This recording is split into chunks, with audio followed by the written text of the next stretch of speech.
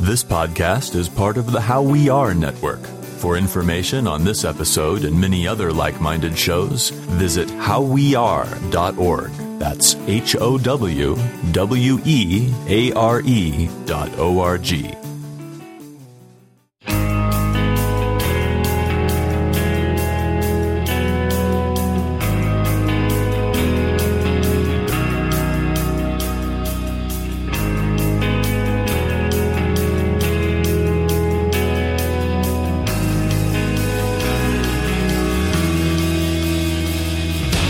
What's up, everybody? Welcome to another episode of 100 Words or Less, the podcast. I'm your host, Ray Harkins. I'm oddly shirtless as I'm recording this. I don't know why I'm so hot, and then I just decided to leave it off. Not like you really need to know that. You know, it'd make you feel a little bit closer to me, whether or not you wanted to be that. The guest today is Mr. Matt Pryor of the Get Up Kids, New Amsterdams, his own solo stuff, and just a very all-around good dude. And more on him in a minute. Let's just cut right to the chase. Propertyofzach.com, great music site. Visit it. Done. Boom. Let's talk about reviewing the show. Go to the iTunes store, type in some sentences, drop some stars. It makes the show look cooler. For those of you that have been following the show for a long time, you've noticed that there's been some ads recently. That is because you contribute to the show by doing that. Let me put it this way. Some big changes are happening as of episode 100. There's this great stuff that's coming in the future. So if you do that, I really, really do appreciate that. Let's talk about emailing the show. 100wordspodcast@gmail.com.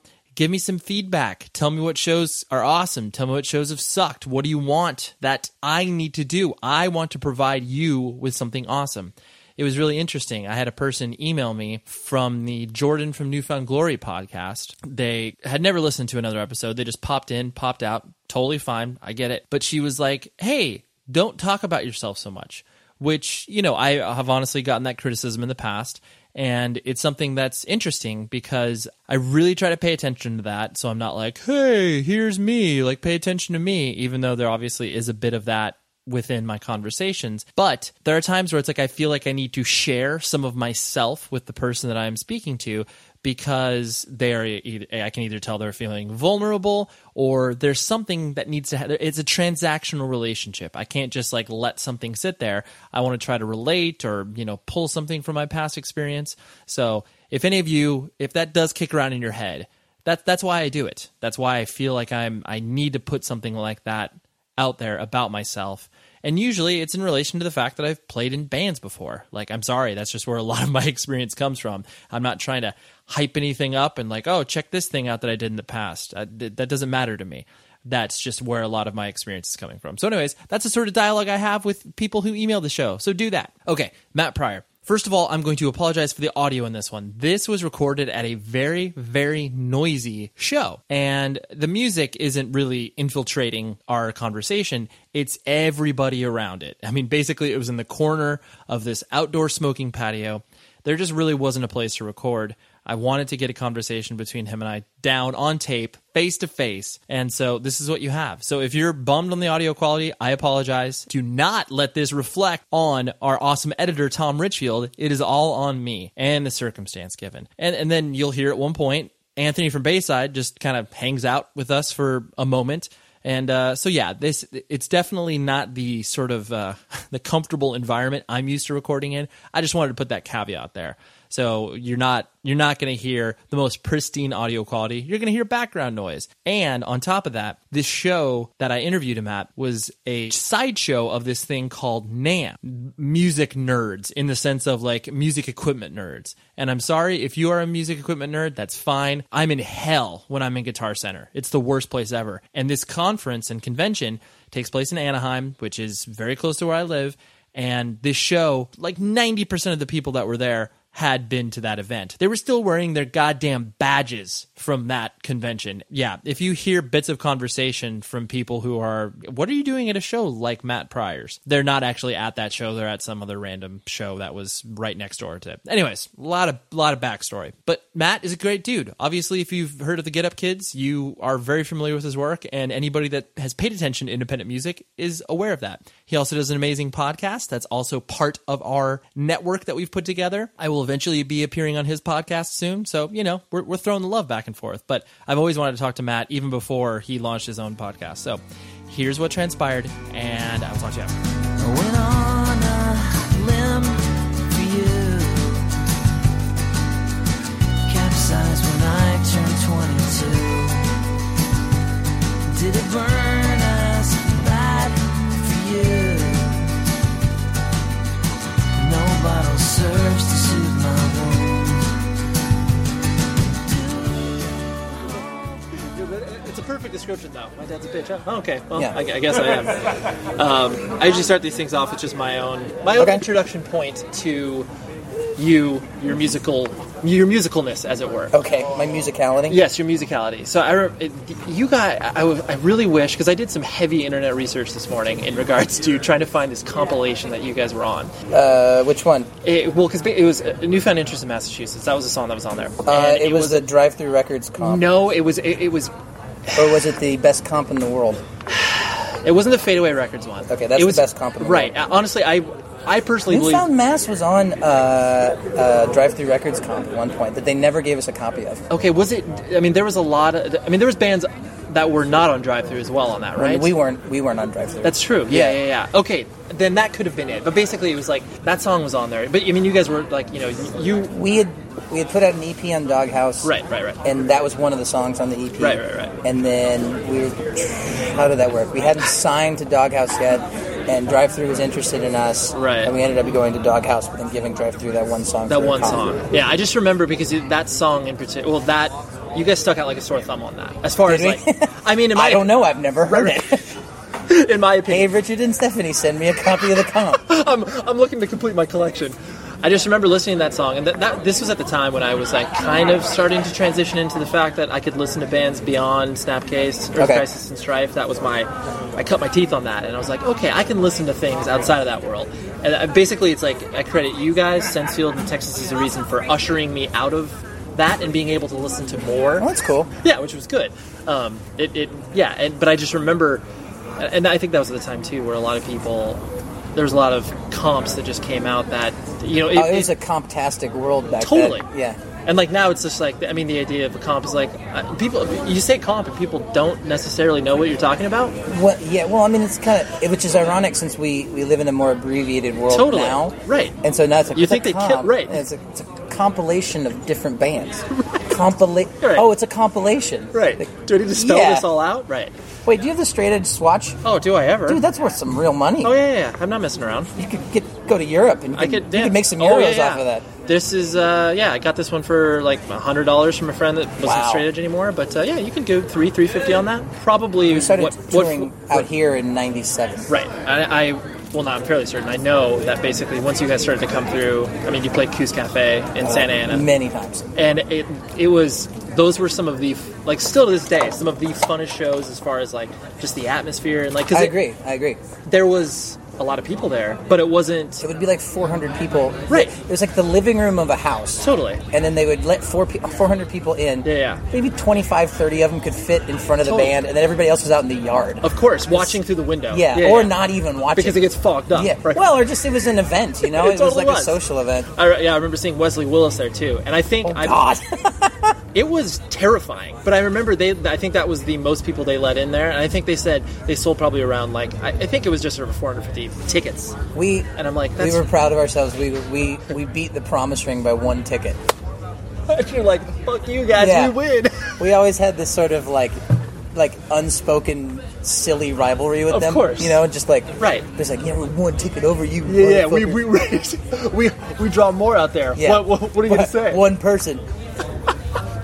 But it was just it's definitely. I mean, I'm sure obviously you look back fondly at those shows, but it's just like, to me it struck me as like those are the type of shows that you guys were playing where it was like. I mean, you were reaching to people outside of the community, as it were, as well, but not to the point of where it obviously, once you guys started playing House of Blues and stuff like that, where it was like people who, obviously just, got into Hit Up Kids after something to write home about or something like that. I think it's interesting when people talk about this, because where we came from in Kansas City, there was no community, there's no scene, there's no community. You guys had to create it, right. We didn't have to create it, we left. Right, like that's true. We went to where there were people who were interested in what we were doing, and we would go, closest one's Chicago, right. Minneapolis, and then going. But the scene was really big in the Northeast, right, and in Southern California, sure. and so it's like those are the places that we would just go. And my now wife, then girlfriend, lived in Boston, right. So I attribute much of our touring success to me just wanting to go see my girlfriend. Boston. Yeah. You're like, yo, we got to get out there. Write songs about Boston. Sure, of course, Mass Pike, right. Always guaranteed to endear yourself to a city or a state if you write a song about them. Totally. Yeah, that's true. I never really thought about it from that perspective. But you will always have to play it every time you're there. Yeah. You have no choice. Yes. It's in the contract. Right. Yeah, once we've done this. Yeah. So let's just get this out of the way. Right. Here's Mass Pike, first and foremost. You strike me as an exclusive Midwestern dude. Where were you born? From Kansas City. Okay. Born and raised in Kansas City. I live in Lawrence, Kansas now, right. which is where the University of... It's a little blue dot. KU? Yeah, of course. It's a little blue dot in the big red state. Totally. And... well, that's what... because the Bottleneck, that was there for a while, right? It still is there. How do you know that? Did you... Yeah, I too... Have you played there? Yeah, I played... Let's see, the Bottleneck, and then... Is there the Granada Theater? Yep, that's down the street from my house. Okay, yeah, played there as well. It was... The first time that I played there, it was definitely one of those things where it was just like, oh, this is weird. Why is this here? But you're like, oh, college town. As far as oh, there's stuff. I found I lived in Kansas City, all of my life, and then we started touring. Right. I lived in Boston for a little bit, and I've been to every major city in the U.S. and most of them in Europe. And I think when we started having my wife and I started having kids, it was kind of like, I like this. This town is just big enough that it's not boring. Totally. But it's small enough that the schools are really good. Right. We can leave our door unlocked if we want to. It's we don't do that. Right, no, yeah. But if you were, right, hypothetically speaking. We leave it unlocked when our pit bull's at home. Right. Which is true. Right. But I like it there. And I like... Oh, God, I was having such a nightmare today when we were driving down from L.A. Oh, it's a And we're in the traffic, and I'm just like, why do sensible humans live like this? Totally. Yeah. You live your life around the traffic schedule, as opposed to I want to go here this time. We were okay. We were leaving Hollywood at 2. Yeah, oh no, that's when it starts. 2? 2 to 5. Jesus Christ, it's bad. Leave at 1. You're just like, oh, this is great. This is fine. Is it bad going from here further south to San Diego? I can't remember. From here to San Diego, it's not that bad. You're traffic-wise. I know it's not that far. Yeah, it's not that far. But yeah, no, traffic-wise, it's not bad at all. I haven't done a West Coast van tour in a while. Right. Because I think the last time I was out here was... No, that's not true. We did the Where's the Band tour in a van. That's right. That was... Yeah. But I was in a really bad headspace then, so I don't remember a whole lot. That was with Evan and Dustin, right? Dustin played the California shows, and then Conley and from Saves the Day and Anthony from Bayside, who's here somewhere. Right. Yeah. Oh, he's right there. Hey, Ranieri, you want to get in on this interview? What are you talking about? Me. We're talking about me? Hey, man. Hey, I'm Ray. Anthony. You going to go watch Max at all? Okay. When does he play? He's on now, I think. Yeah, probably in a few minutes. Or you can go watch the Led Zeppelin cover band. Yeah, no to mind that. Weird. Well, we got the because it's NAMM. Oh, that is that really does answer so many questions. Dude, I walked up and I was like, "What are all these boners doing here?" And then I'm like, "That's right, it started today." Oh, that answers so many. You guys didn't see any of the badges that were walking around? It's no. The backyard is it's nuts. Right? But and all, people wearing their badges. That makes sense. That there's crazy security here. Totally. And I pulled up and we're playing in the little room, and they're like, "Do you have your identification?" And I'm like, no.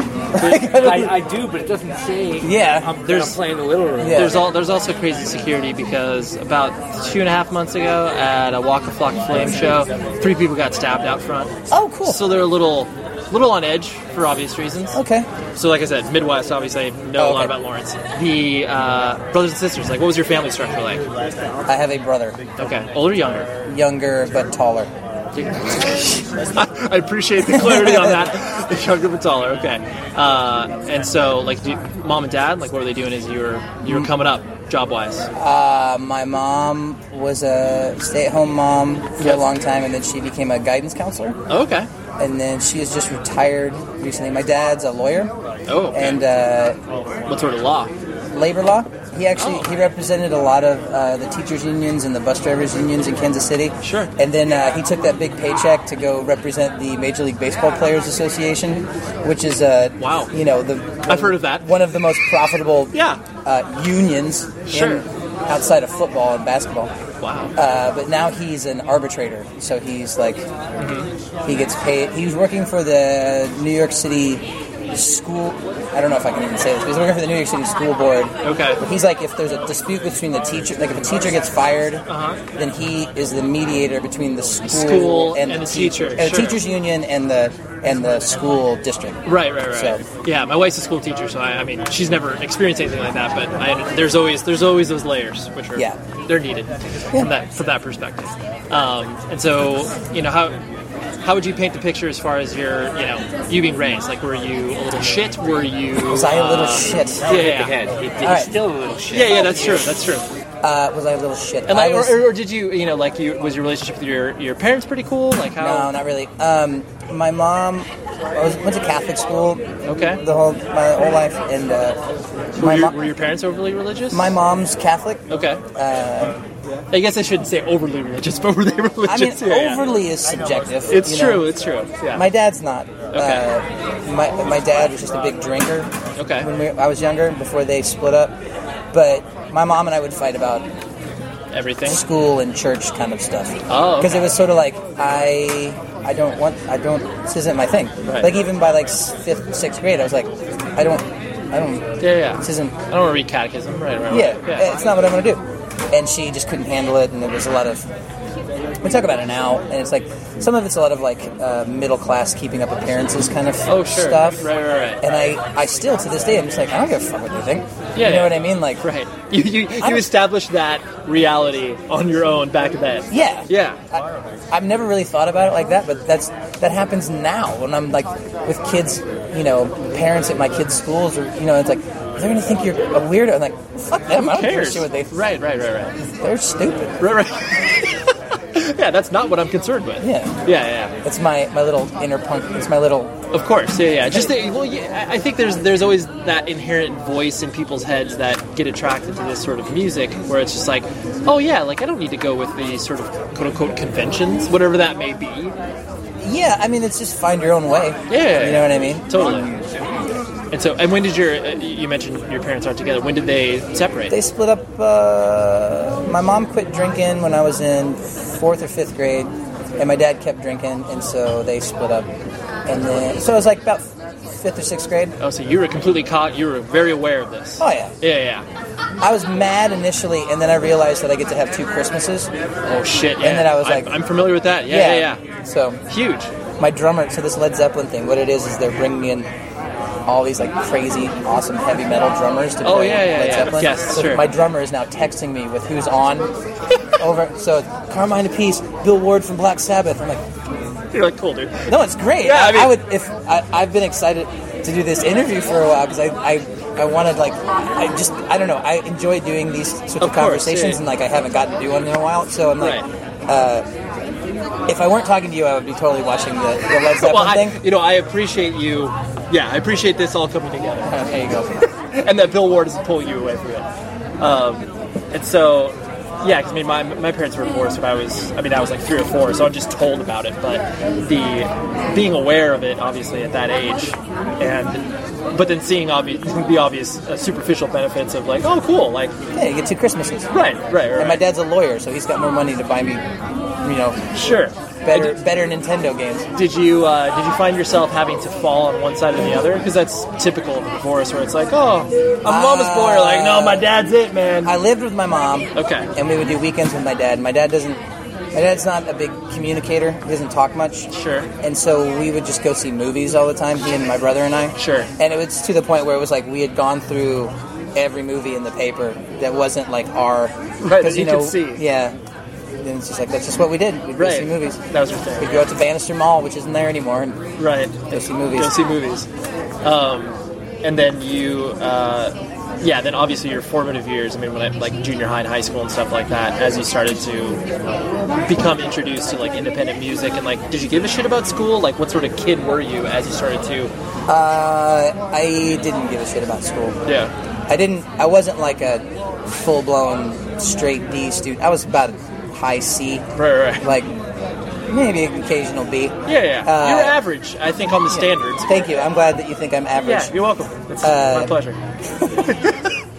No, I did enough to get by. Sure. I don't think it was anything conscious, and it wasn't until I got interested in music that it was sort of like, well, this is just pointless. Right. Like, I have no use for this. Right. This is not helping me write songs or go on tour. Yeah. Right. And so, as you obviously, I mean, I presume that the band music life, on top of the turmoil and strife that you already had with your mom in regards to the religious stuff, that probably just set it off even further. Or did your mom be kind of like, well... I mean, we'd fight. I'm trying to remember. Like, yeah. It got to a point where it ended up being more about, like, what time I was going to be home.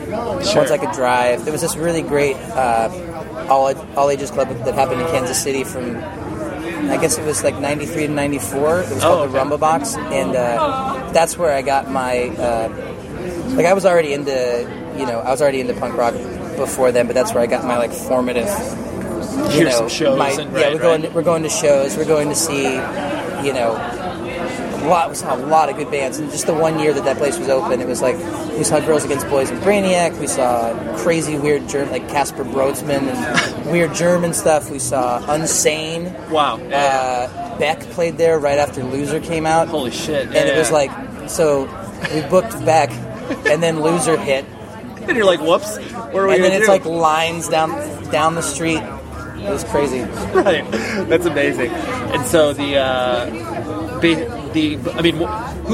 who was your introduction point? Because obviously you did. The typical story is that older brothers or siblings and stuff kind of get you into that. It was a record store in Kansas City. I mean, okay, so if you're going to talk about like just music in general, the first thing I really got into was like post Guns N' Roses, like LA glam stuff. Had my subscription to Rip magazine. That's great. And then via Did you just want to live on the Sunset Strip? Were you just like... I don't know if I ever made that connection. I just kind of like, these guys are cool. Right. Like... Yeah, look at their hair. My first concert ever was LA Guns, Dangerous Toys, and Tora Tora. My dad took me. Killer lineup, yeah. Saw Motley Crue on the Dr. Feelgood tour, like that kind of era. Sure. But from that, and I think honestly via Headbangers Ball, and then also Metallica doing a Misfits cover on Garage Days. Totally. It's kind of like, well, what's this? Yeah. And then that got me into the Misfits, and then Bad Religion got thrown in there somehow, and then once I found Fugazi, it was just like, your head explodes. Right. That was the Pandora's box. Yeah. Yeah. And then it was just kind of like, everything on Discord is great, and then you go back and you listen to some of the earlier ones, you're like, no, it's good, it's really good. Right, for sure. Yeah. You're like, I think I'm convincing myself. Beefeater's really good. Totally. There are certain things where you're just like, that wasn't that. Like, it just didn't speak. Like, Lungfish never spoke to me. No. Like, there are certain bands where you're just like, I think I should like this, but I don't like this. Yeah, my friends like Lungfish. I don't want to say that I don't like Lungfish. No. I mean, I'm sure if I listened to it, it didn't speak me. No, it didn't speak me. You know me. who else did is Shudder to Think. I never really got Shudder to Think. I can empathize with that. It never resonated with me as well. But yeah, so that turns into like going to these shows, and then so there's this record store in Kansas City. It was called Recycled Sounds, and it's not there anymore. But it was kind of like my little gateway, and the people that were there, the clerks, that were there were also some of the people that owned the club. And then eventually I started working there, and then it was just kind of this. I would try to then be that guy and like. How old were you when you started working at a record store? It's funny because I started working there right when Get Up started touring. Right. And Anne, the owner, I think she just wanted to have like people in the scene. Oh yeah. Like it's a smart move. It is, and I was like, okay. You still want me to work here? Because I'm going to be gone for the next, 6 months, and then I'm going to be home for, 3 weeks. And right. Because I need a paycheck, right. And she's like, no, it's fine. It's totally fine. Yeah. And I think the other clerks resented me for it. Oh, but, yeah. We listened to... And that was weird, too, because that was when, our first record was doing really well in, independent stores, so, people are buying it from me. you. Oh. And it was just... And they don't know, and it's just kind of this is awkward. Dude, I experienced this. I worked at a record store, and obviously the people that you were working with would, do embarrassing shit, either play your record. Yeah. You're just like... That's stop it. Just to mess with you. Right, and then if a person asks, oh, what is this? And you're just like, oh, fuck, dude, dude. Don't ask me. Like, I remember though, one of my big victories was the kind of like metal glam guy, because they had like the indie rock girl. Of course, you got to cover all your bases. The hip hop kid, the white hip hop kid. Right. It was like slinging Jurassic 5 and all that stuff. Yeah. And then the kind of like guy who would have been at this show tonight. Right. But in Kansas City, it's like kind of like the kind of metal, big Kiss fan, but like always wore T-Rex shirts, like very like glam. Oh, sure. And then we got into this conversation about Hanoi Rocks, because I was a big Hanoi Rocks fan because of Guns N' Roses, and it was just like, he's like, all right, you're all right. Yeah. You know, it's just like, yeah. I was like, oh man, I got validation. That's perfect. And so I know about 80s glam metal. Right. You're like, yeah, I'm cool, man. We're all right. But did you always have the conception, like, once obviously music started to become a more prominent part of your life, that you're like, yo, I gotta play in a band? Like, I have to? I don't know. I just always did. I don't know that it was a conscious effort. I mean, I played my first show when I was 15. Right. And what was that? I mean, that for all intents and purposes is your first band, right? Yes, it was called Take a Joke. Take a Joke? Yeah. And I played... What were you attempting to emulate?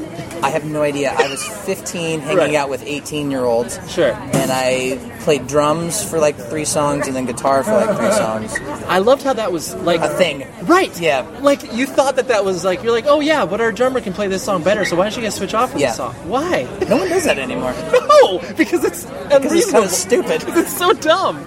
But Take a Joke to me sounds like you guys could have been a pop punk band, like, and when I say pop punk, like, you know, like Sam I Am, that sort of stuff. Oh, okay. And like not not in like a Blink 182 sort of thing. Right. Even though it could, the name could be labeled on that. It was not that well thought out. Right. But that was my first band, and then that morphed into a band called Secular Theme, which was we were emulating the Nation of Ulysses. Oh yeah. So we wore suits. We wore suits, but it was like noise rock. It was like we wanted to look like Nation of Ulysses and be crazy, but we were playing like Chicago, like shellac type stuff. Not crazier than that. Like, okay. What was the name of that record label? It's not Thrill Jockey. It's Touch and Go. No. Okay. It was distributed by Touch and Go. Stick? No. I'll know it if I hear it. I can't think of what it's called. But it was all the like really noisy stuff. Like AMREP. It was like Reptile. It wasn't AMREP. They were from Minneapolis. They were right. But we would play with those bands. Okay, sure. And but yeah, it was just. That's crazy. pretty. And so you were like probably what, like 16, 17 at the time? Yeah, I was in high school. That's kind of advanced for that sort of age. Is it? I think so. Okay. I mean, because I look at 16, 17-year-olds, and usually they're either playing like obviously typically terrible hardcore, or well, I mean. You can make the argument that that stuff it's not. But you had an agenda. You were like, we were dressing up, we were doing this thing, we were being loud and noisy. Yeah, so that's a little more. That's advanced. I would define that. I don't know if I would qualify it as advanced. Or maybe the ambitions were advanced. I think if you're like an actual like jazz player who like if you're like John Zorn and like you choose to make noise, right. That's advanced. If you're just a punk kid and you decide to blow on a out-of-tune saxophone instead of playing 3 minor threat chords, right. That's just kind of, it's 6 of one, half a dozen of the other. It's just the same ignorance is bliss kind of thing. Right. It's a completely different delivery mechanism. Yeah. We just happened to be really into like noisy stuff. There was between Minneapolis and Chicago and St. Louis, there was like all these like really noisy bands. No, that's very indicative of what was happening in the Midwest. And it was kind of like a post-grunge kind of thing, like total reaction to it. Yeah. It's like if you liked those choruses that Nirvana and every other band did, we can play none of that. Yeah. And be really loud. I get that. And then I went from that into discovering the somewhere between Ben Weasel and God, I'm trying to think of what would be a good example. We were debating. It was a thing where it was like you're either a Lookout punk rock band or an Epitaph pop punk band. Oh yeah. There's a huge line in the sand. Yeah, and it was for some reason the only thing is I will say NoFX because that's a band I actually like. Right. And like Pennywise was the one that always came up, and I never really got into Pennywise. But you had to be from California to really get on the ground. I think you had to be from California to get into a lot of that stuff. I reference like Lagwagon, No Use for Name, a lot of that stuff. For me, it was important, but anytime I mention it to anybody in the East Coast or even the Midwest, they're just like, that wasn't a thing. Didn't make sense. For me, that kind of like Epiphat sound. Yep. It's like Bad Religion is grandfathered into the whole thing, and honestly, NoFX is as well. Yeah. And then it's Propaganda and Dillinger Ford. Right. But they're from the Midwest, so they get an honorary pass. Yeah. And I feel the same way about hardcore, the whole Rev 1 through 50 thing doesn't do anything. Very little of it. But even Texas, who I do like, I think Texas Reason is good. I don't you didn't worship at their altar. And I don't really get I don't get it. Right. But yeah. And I think Norm is a sweetheart, and I understand their place in the lineage. If Page Hamilton invented drop D, and then Walter took it from there, and then Texas made it poppy. Right. That's just kind of It just never you never identified with it. That's completely understandable. So then, as Get Up Kids started to become more of a thing in your life, when were you forced to make that decision of this is something? Because you also had kids earlier in your life, right? Yeah, but I was already doing this full time. Right. So that didn't impact the decision based off that. But our first tour was with Braid in 1997, and I specifically remember it was Northeast tour, Midwest Northeast tour. Right. And I specifically remember because we were going to tour over the summer, and everybody was going to go back to college because everyone had started. Our drummer we picked him up from his last day of high school to start our first tour. Yeah.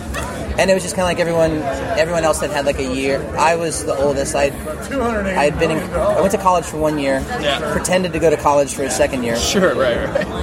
Jim and Rob went to college for 1 year, and then Ryan was going to go to college when we returned that summer. And then somewhere on that tour, we were kind of this is fun, and we're making money. On your first tour? Yeah. Which is crazy. Well, but it's we owned the van outright, and we were staying on people's floors, and we were having $3 a day per diem. So as well you should. Yeah. But I always define success in the earliest touring stages of bands when, for one, you're not putting your own money into the gas tank, which that's already a victory. Okay, yeah, that's true. And so, on your first tour, that you're already covering the quote unquote basics, so to speak. That must have been obviously heartening, and obviously made you guys not consider going to school anymore. Well, it was just kind of let's ride this out and see what happens, because school's always there. Right. But you felt that momentum kind of immediately from that perspective. Momentum's not the right word that we felt. I think we just thought we're hey, we could probably do this for a little bit. Right. And then things just kept doing better and better and better. Sure. Every tour. Yeah, you kept building on that foundation. That's when people ask me about how that thing went. It's it's very gradual. Oh yeah. From our perspective, it was very okay, there's 200 people this time, and the next time there's 400 people. Totally. Well, it's during those times when you've got no ambitions beyond just let's do this next thing. Whether it's let's do this next 7-inch, or let's do this next comp song, or whatever. You don't have this grand plan in regards to I wonder where our 4th LP is going to be. There's a point where when we were touring where I did put in some one of the reasons we signed to Doghouse in the first place is because they had European distribution. Right. And we're some of the bands on Doghouse have gone to Europe. Totally. And we went to Europe for 6 weeks, and we each made $200. Right. You're wow. Which was a victory, Of course. But then it was okay, I want to go to Japan. Right. I want to go to Australia. Sure. And I want to do a tour in a bus. Right. And then it was so by 1999 we had accomplished all that. You're I was kind of I got all those check marks. I don't know what else to do now. Yeah. You're well, might as well just wrap it up. Yep. It's called a day, kids. Hitting on that same point, I never remember obviously when you guys started to when Something Right Home came out, and obviously that hit in ways that obviously you guys expected to a certain extent, but not to the level that it came. I personally never heard, especially from the the kids that obviously got into the first 2 7-inches and 4 Minute Mile, saying that, calling you guys sellouts. But I'm sure that you heard it from just the conversations that were had around you. But I never heard it. The only time that ever came up was we did a tour.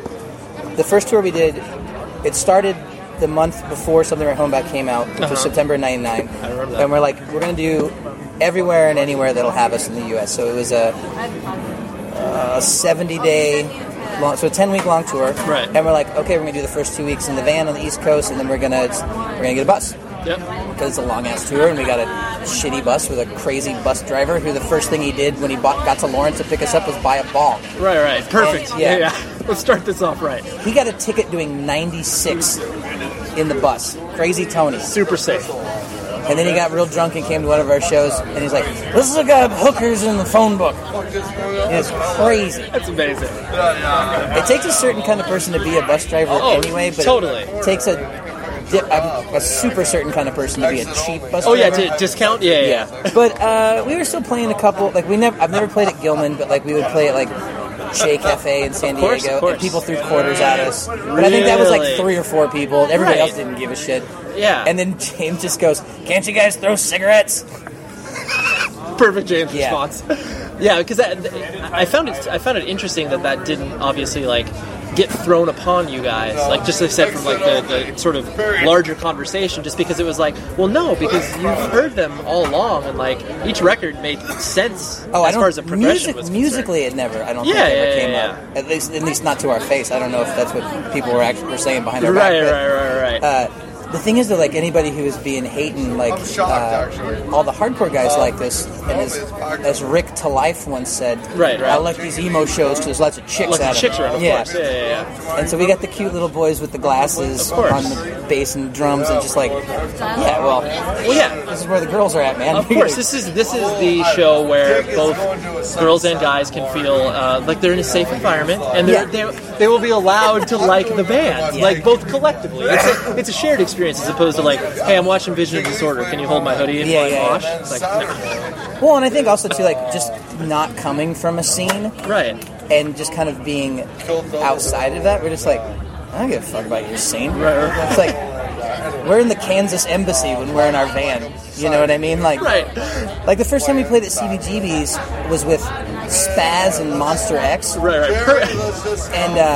Braid, and the guys in Monster X made the flyers, and you can find them online now. It's like a picture that says like, "Get Up Kids, some shitty band from somewhere." Braid, more shitty emo from the Midwest. Totally. But it was like, we didn't care. Yeah, you didn't care. You're like, we're just gonna play the show. Yeah. And so then as things like, I mean, so when did you have your first kid? Like, was that like after Something Right Home came about? My daughter was born. My wife was pregnant with my daughter when we were making On a Wire. So she was born in 2002. Sure. The record came out in... I think the record... I left for that tour 4 weeks after she was born. Okay. And it was like the hardest, most awful thing I've ever done in my life. It happens. It still happens. But sure. Yeah, I mean, so that was like the biggest gut. That was like the kind of like, hey, we're gonna have to push bus call back because I'm just sobbing uncontrollably because I don't want to leave. Right. So yeah, because that's to me that's because you've obviously had to adjust multiple times in regards to not only obviously what's happening in the context of the band, but then also with your life that you, because I mean, not many band dudes sit down and are like, hey, I'm married and I have this thing, like when, stereotypically like earlier in your career, and then to have, not only to have a wife and like a relationship you have to actually tend to. Well, our band's career arc really peaked like right around the time I got married, and we started having, my wife got pregnant, and it's kind of like, well, I'm making good money doing this. Like, I'm not going to stop. Of course.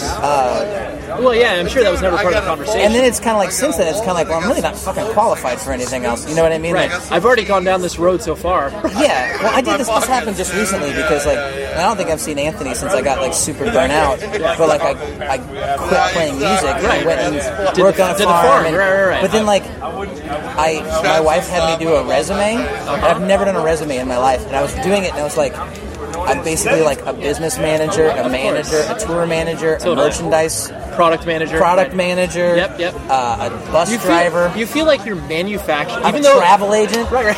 Yeah. I'm a nanny. Totally. Even though you feel like you feel like you're manufacturing these titles, like there is truth to that. But from the real world perspective, they're going to look at that and they're just be like, "But you were just in a band. It doesn't mean anything." Yeah, it's like I was a page at a library in 1998. You're like, that was like that's my last job. professional reference. And so then I even applied at the library, and they're like, nah. You're like, do you use computers? We use those now. I know how to use a computer. Right. I can do a spreadsheet. Right. And so obviously, how did you push yourself through all of those adjustments as far as like how you were trying to, keep your home together as you were obviously having to do these other things? As far as like going on tour? Yeah. Unhappily. Sure. It was kind of like, I got super, super burnt, and Get Up Kids broke up in 2004. Of course. But we technically broke up. I quit the band in 2004. We broke up in 2005. Right. And do you think that was? I'm sure a lot of it was. Obviously it was a combination of a lot of different things, but I'm sure what you were feeling as far as continually leaving started to play a bigger part of that. Well, and I get dark. Yeah. It's especially when it's kind of like when you start doing things that like people only want to hear the old stuff, and I totally understand that. I'm that guy too. Of course. But it can be taxing on you, night after night, right? Yeah, when it's like that's all you want to hear, and it's like I'm just sick of fighting. Right. And it's just like I'm sick of trying to convince you that this is good, and it's just like fine. I was good until I was 19. I'm gonna go home and right. And I don't think that that's true, but like when that happens a lot, it can be wearing on you. Well, yeah, because the narrative that's created by other people, that's the reality you live in. Even though you're like, I don't feel this way, but that's just what you're soaked in and steeped in. Well, and you got to find a balance with it. Like you got to be able to you don't want to disregard that part of your life. I'm very proud of everything that band has done. Yeah. I celebrate it, but it's like. Unless we're doing like a 4-minute mile show, right. I don't want to play 6 4-minute mile songs. You know what I mean? Like, you're like hearing the deep cuts, right?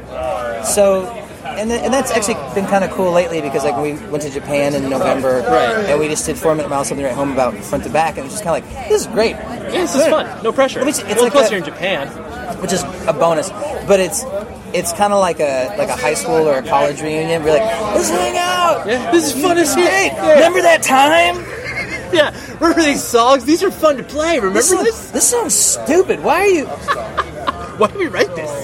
Oh, God. There was one on there, and I'm like, this whole middle section is dumb. And I was like, they're like, that's how you wrote it. And I was like, well, can we just cut it out? Speaking of drummers... And they're like, can we rewrite this? Or, why am I playing the lead and singing, and Jim's not doing anything? You're like, what the hell kind of sense does this make? Right. Oh, it was written by a 17-year-old. That's why. That's why. We felt like that was what we needed to do at the time. Yes. For you, obviously, in the duration of that, the time when the Get Up Kids were obviously, reaching the peak, what were some of the most, surreal moments that you personally were just like, this is... where you were able to feel that sort of out-of-body experience where it's like, this is weird that this is happening to us, whether it's the business side of things or whether it was these are weird, we're playing these. It was never an out-of-body experience kind of thing. It was just kind of that was weird.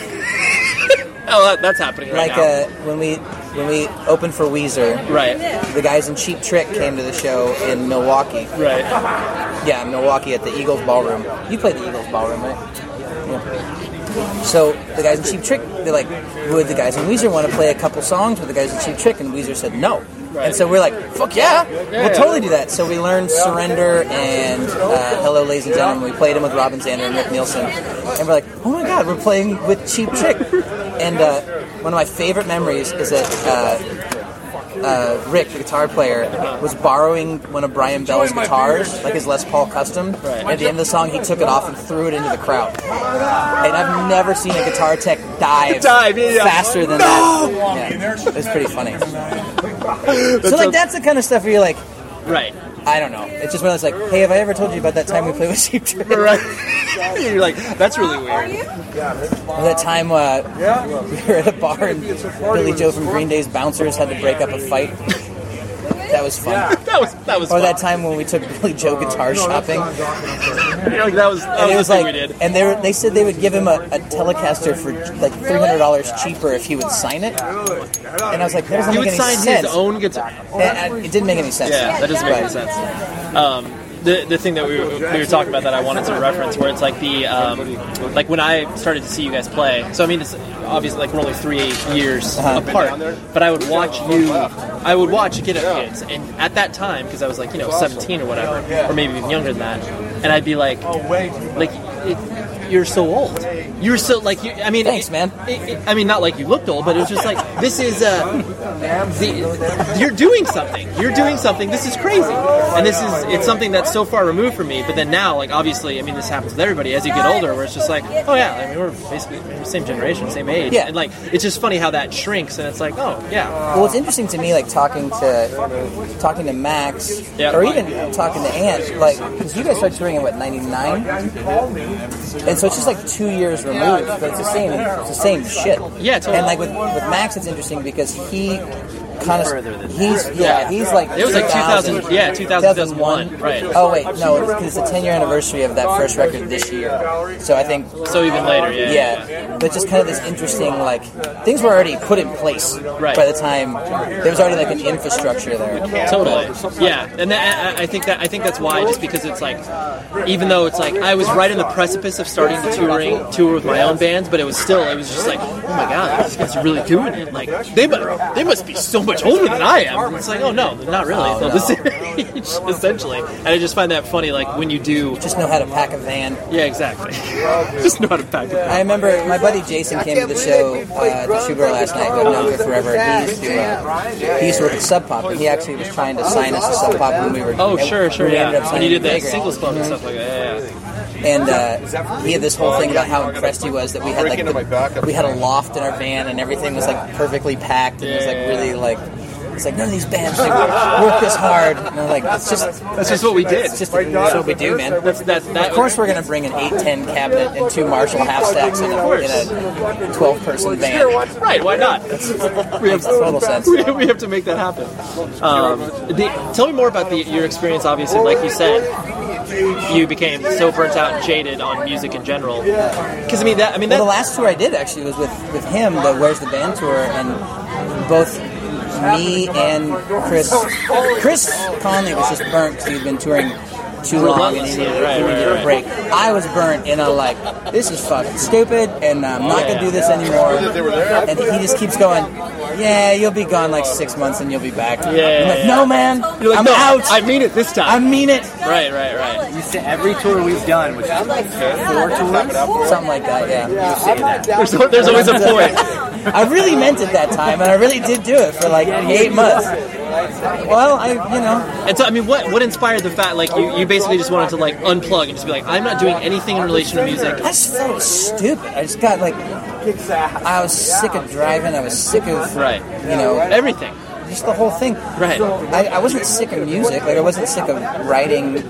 I wanted it to get away from it just being my job and have it get back to being something I did for fun. Of course. Where it's like, oh, okay, so I want to have like a job, and then I'll play music for fun. Sure. And I think what I learned from that whole experience is that I need to find a way to make playing music fun.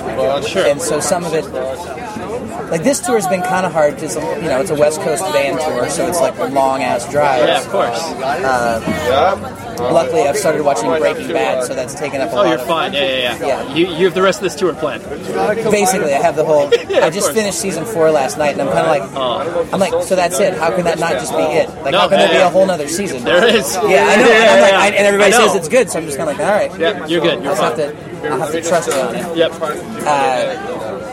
But yeah, it's just the put like a fresh coat of paint on it in order to be excited about it in a way. To a certain degree. I mean, that's part of the reason of like bringing out the bass player and the drummer that I play with, because they're people that I find really positive influence, and like I like being able to like make a louder sound. Yeah. Sometimes when you're just playing by yourself, it can just lonely. You're lonely all day, and then you're lonely on stage. And right. Don't have anybody to hang out with. Yeah. Right. And so that do you feel like that? Those 8 months away was worth it? Like, did it give you that clarity that you wanted, or was it just okay? No, it was very beneficial. I kind of broke, but it was. And it was also when I kind of discovered like doing podcasts and stuff like that. And I got really into that because I would just be sitting there, picking turnips, listening to Mark Maron. Right, hanging out with him. Yeah. And this is the first tour I've done where like my podcast junkiness has come into play. Where it's like we're listening to Pete Holmes a bunch. Of course, and it's just like those are like 3 hours long. That's a marathon. Yeah. It's like, that's my shift. Right. I got this. That's a good shift. If I can do a Pete Holmes podcast, that's a good shift. Right. And the obviously, since you've always seemed to have a support system at home. Whether it was like your mom obviously understands what you do now, and like does there ever come into play like, hey Matt, are you gonna stop touring at all anytime soon? Like, like I said, she's a guidance counselor, right? So like I do go to her when I was kind of going through that, like kind of for advice in that area, right? The big thing that we have is that my wife's family, they lived with us for a while, right, and now they just live around the block from us, and so it's a very like tomorrow morning when my wife has to go to Kansas City really early, Grandma's coming over at 6:30 to get the kids ready for school, and it's a very multi-generational family. And they're a little bit older now, so it's a little bit easier. Yeah, I have a 2.5-year-old. That's exactly the same way that both my parents and my wife's parents live within the proximity. That's exactly what they do. We go to work, handle our shit, they come over, take care of the kids. And, that's what grandmas are for. Oh, dude. And to people that raise children without family near them at all, it's really hard. I mean, it's doable. I can only imagine. Yeah, I wouldn't want to. Yeah. And so with the, kind of to wrap things up, the idea of, obviously since you enjoy podcasting and you're experimenting with so many different mediums in regards to like how you present yourself, from like, hey, I'll do a fucking stage at concert. Like you were doing all these things, downright, all these things that you're obviously putting yourself out there in ways that you probably, like, 5 years ago someone would have told you that you'd been doing that, and you're probably like, I don't think so. Or do you think you're like, I'm open to new experiences? I kind of feel like that's the way the industry is right now. Okay. Like that traditional.